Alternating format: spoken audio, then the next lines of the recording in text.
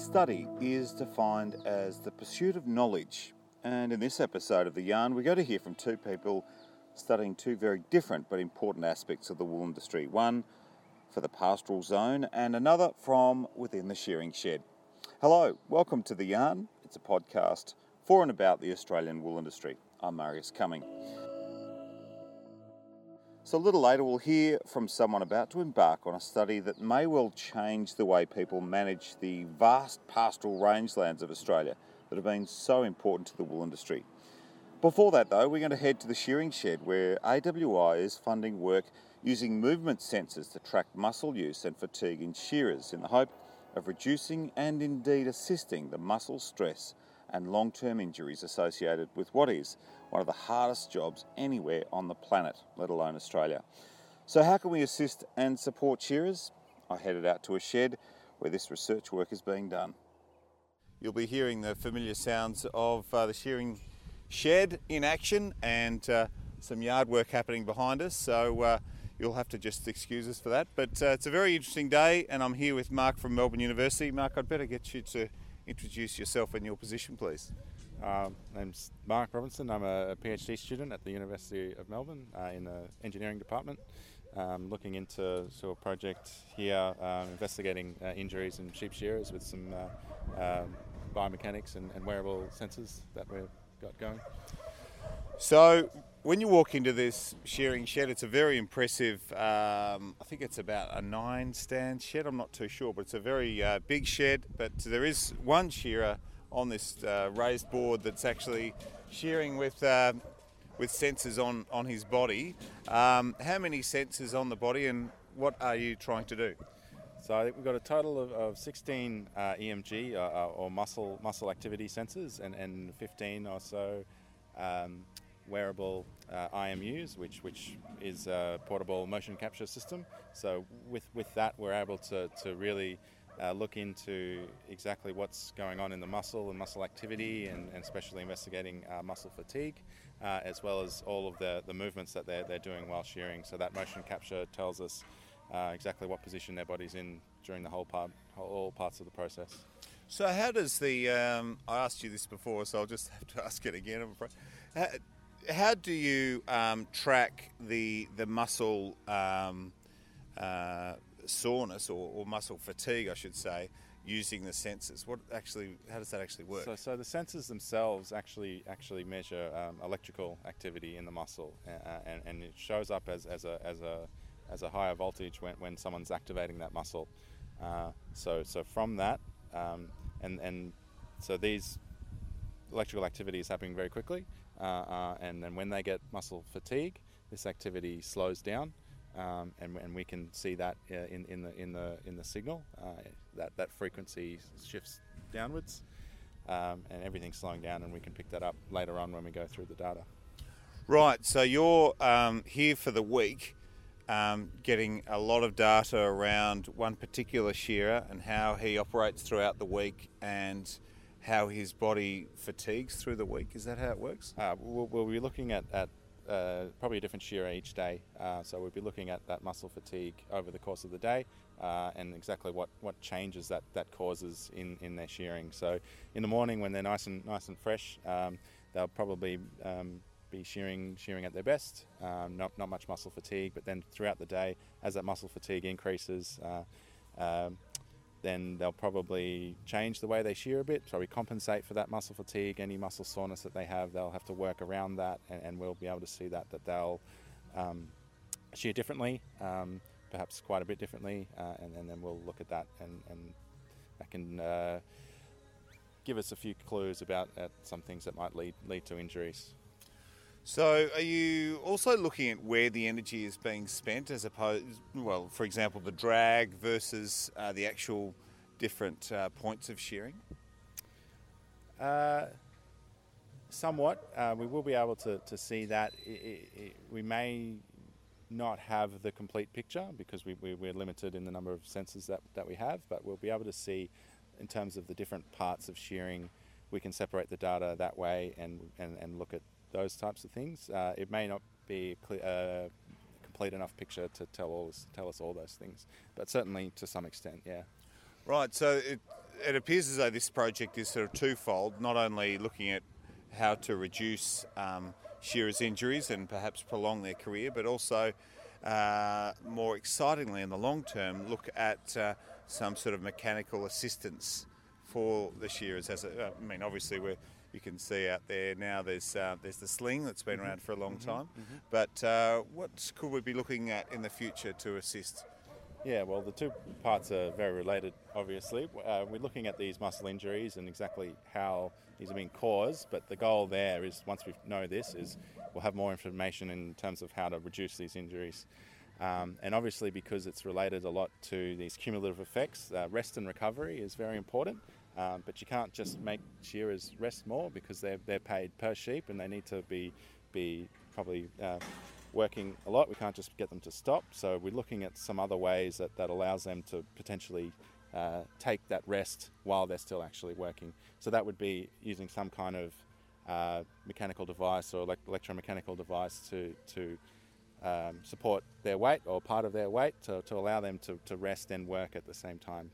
So are you looking at improving the current sling, or are you looking at something more personalised, like a part of maybe an exoskeleton or some sort of extended back aid? So that's something that we, in terms of knowing which one would be better, we'd need to finish this project and have a look at that data. Certainly those are two options, because there is already that sling there. The shearers a lot of shearers are quite comfortable using it. Doesn't really get in their way that much, so we could look at something there to improve that device. If we added, some actuation or electric motor to actually improve the support that sling can provide, because at the moment it's just a spring there. You could increase the force there quite a bit. The trade-off is that you need to allow them to be free enough to keep moving and do their job.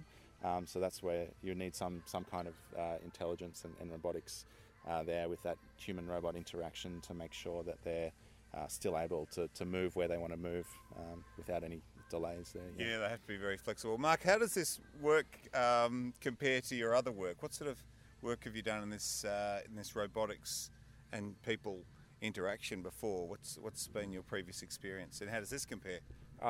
I haven't done a lot of it before, actually. It's just starting out with the PhD in terms of human-robot interaction. Did a bit of robotics at uni, and just talking to the professors there, I thought that it would be quite an interesting application in shearing with that, in that sort of the assistive robotics, basically, rather than the complete automation solution for sheep shearing. Assistive robotics, I like that. That sounds a good term. So how are you finding it so far, and what is the exact title of your study? The title of the study is Investigation into Sheep Shearer Injuries. That first part is very much focused on the injuries that's happening at the moment. Yeah. All right. Well, thank you very much for your time. How do we find out a little bit more about it? Obviously, you're in the raw data collection phase, but how do people keep a track of this? Sure. Okay. All right. How about I answer that? Yeah. Keep in touch with AWI. It'll probably appear in Beyond the Bale, but we'll probably have to have you back on the yarn to explain how it's going, Mark, if you don't mind. No worries. Yeah. Mark Robinson from Melbourne University there, and we should mention thank you to Bonnie Tyler for the background shearing music. So the Nuffield Scholarship Network is one of the greatest networks you'll find in agriculture globally. Being a Nuffield Scholar carries a lot of kudos and a lot of expectation given the huge contributions former Nuffield Scholars have contributed. It is for this reason that AWI supports Nuffield, who recently held their annual conference, and for this we cross to the yarn's most recent recruit, Sam Arnfield. So we're here at the 2019 Nuffield Australia Conference in Brisbane. I've got Tom Hooke with me from Wanganella. He's Australian Wool Innovation's latest Nuffield Scholar. So welcome, Tom. Thanks, Sam. Tell us a little bit about yourself and where you're from. So base is New South Wales Riverina, Wanganella, between Deniliquin and Hay. It's a family farm out there running 10,000 merino ewes on predominantly open pastoral country. Righto, fantastic. So you've just been awarded as the latest AWI Nuffield Scholar, so congratulations for that. What got you into that process? I think I was just pretty fortunate to have got to know a number of other scholars over the years, and always found them quite inspiring people, and they often communicated how much they'd learned from the process, and I just really wanted to be a part of it all. Yeah, okay, so it was a personal development thing as much as a research and a learning growth for your business? Yeah, absolutely, and that's something I've picked up just the last couple of days, that there's so much to learn from just being a part of the group, so much you can learn from other producers, and across all the different fields of agriculture. Yeah, it's pretty incredible the calibre of people that we've had up on the stage talking about their learnings, but more about their career and the trajectory that they've taken since they've undertaken their scholarship. So on to that, where and why have you chosen your topic, if you want to go through that? Yeah, so the broader topic is regenerative agriculture, and in particular I want to focus on how we can practically apply that to sheep enterprises within the pastoral zone. Even more in particular, the use of rotational grazing techniques and the challenges in the uptake of that technology in the open pastoral zone. So looking at how we can get that grazing pressure on in open country, so fencing solutions, watering solutions, understanding animal behaviour, and of course the recent drought, and wanting to build in resilience to our business has been a massive driver, and essentially all I'm looking at trying to do is grow more grass and run more sheep and be more profitable. So yeah, okay. It's really about grass per millimetre of rainfall. Yeah, fantastic. I guess the theme for this week is collaborate, innovate and cultivate. So the ideas behind that out of necessity, or just an interest in potentially working out how to do things better?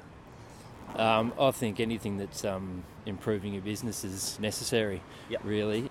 Yeah, so in terms of the application process, was that a fairly involved one, or? Yeah, absolutely. Yeah. It was pretty intense and intimidating, and really thrashed a lot of things out.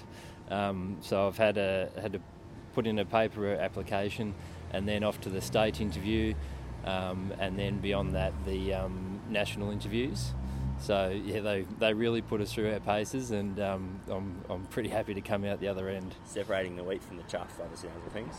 Some pretty sharp minds in that room, so I'm not surprised that the process is fairly thorough.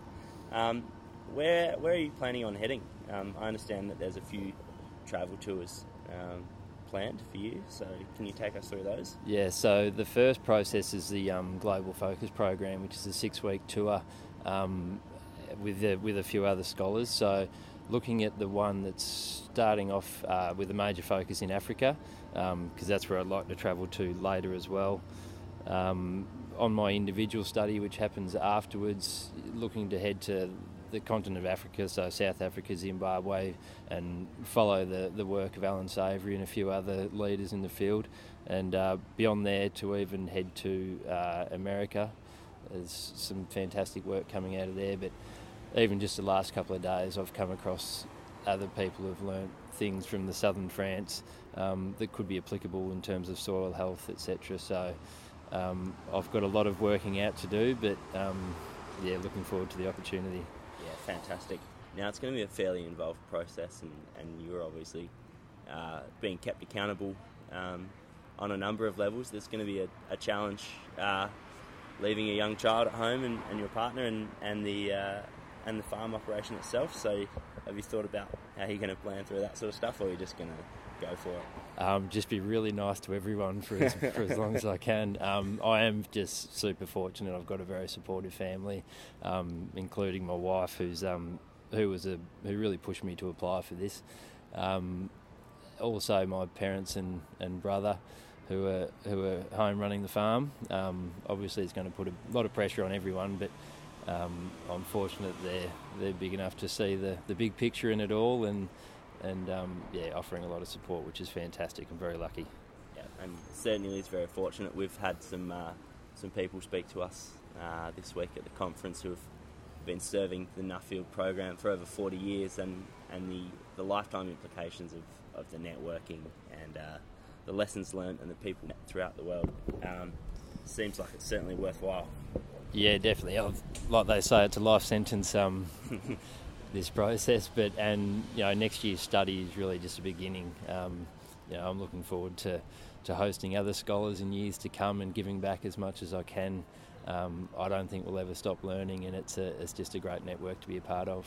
Yeah, fantastic. And it sounds like it's going to be expanding in a more global sense as well. Traditionally, we've sort of been tied to a few countries of scholars, but it sounds like that's going to expand as the agricultural world becomes more connected. Yeah, absolutely. Pretty exciting. I think they've got the first Japanese scholar this year. So yeah, wherever we can learn from someone else, and the more diverse everyone is that's involved, the better off we all are. Yeah, fantastic. Well, I really look forward to catching up with you again. See how everything's going. See where we get to on your travels, and thanks very much for taking us through the process and the scholarship. Thanks for being on the Yarn. Thanks, Sam, and thank you to AWI for the sponsorship. Tom Hooke there, the most recent AWI Nuffield Scholar, and he was speaking with Sam Arnfield.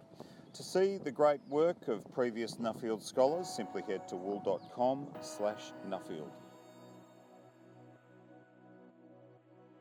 So I hope you've enjoyed those diverse but connected interviews in this version of The Yarn. Please let others know of the podcast, as we really aim to keep growing the audience. Of course, the feedback is at theyarn@wool.com. That's the email. From me, Marius Cumming. Again, as always, thank you for your company, and we look forward to speaking with you again soon.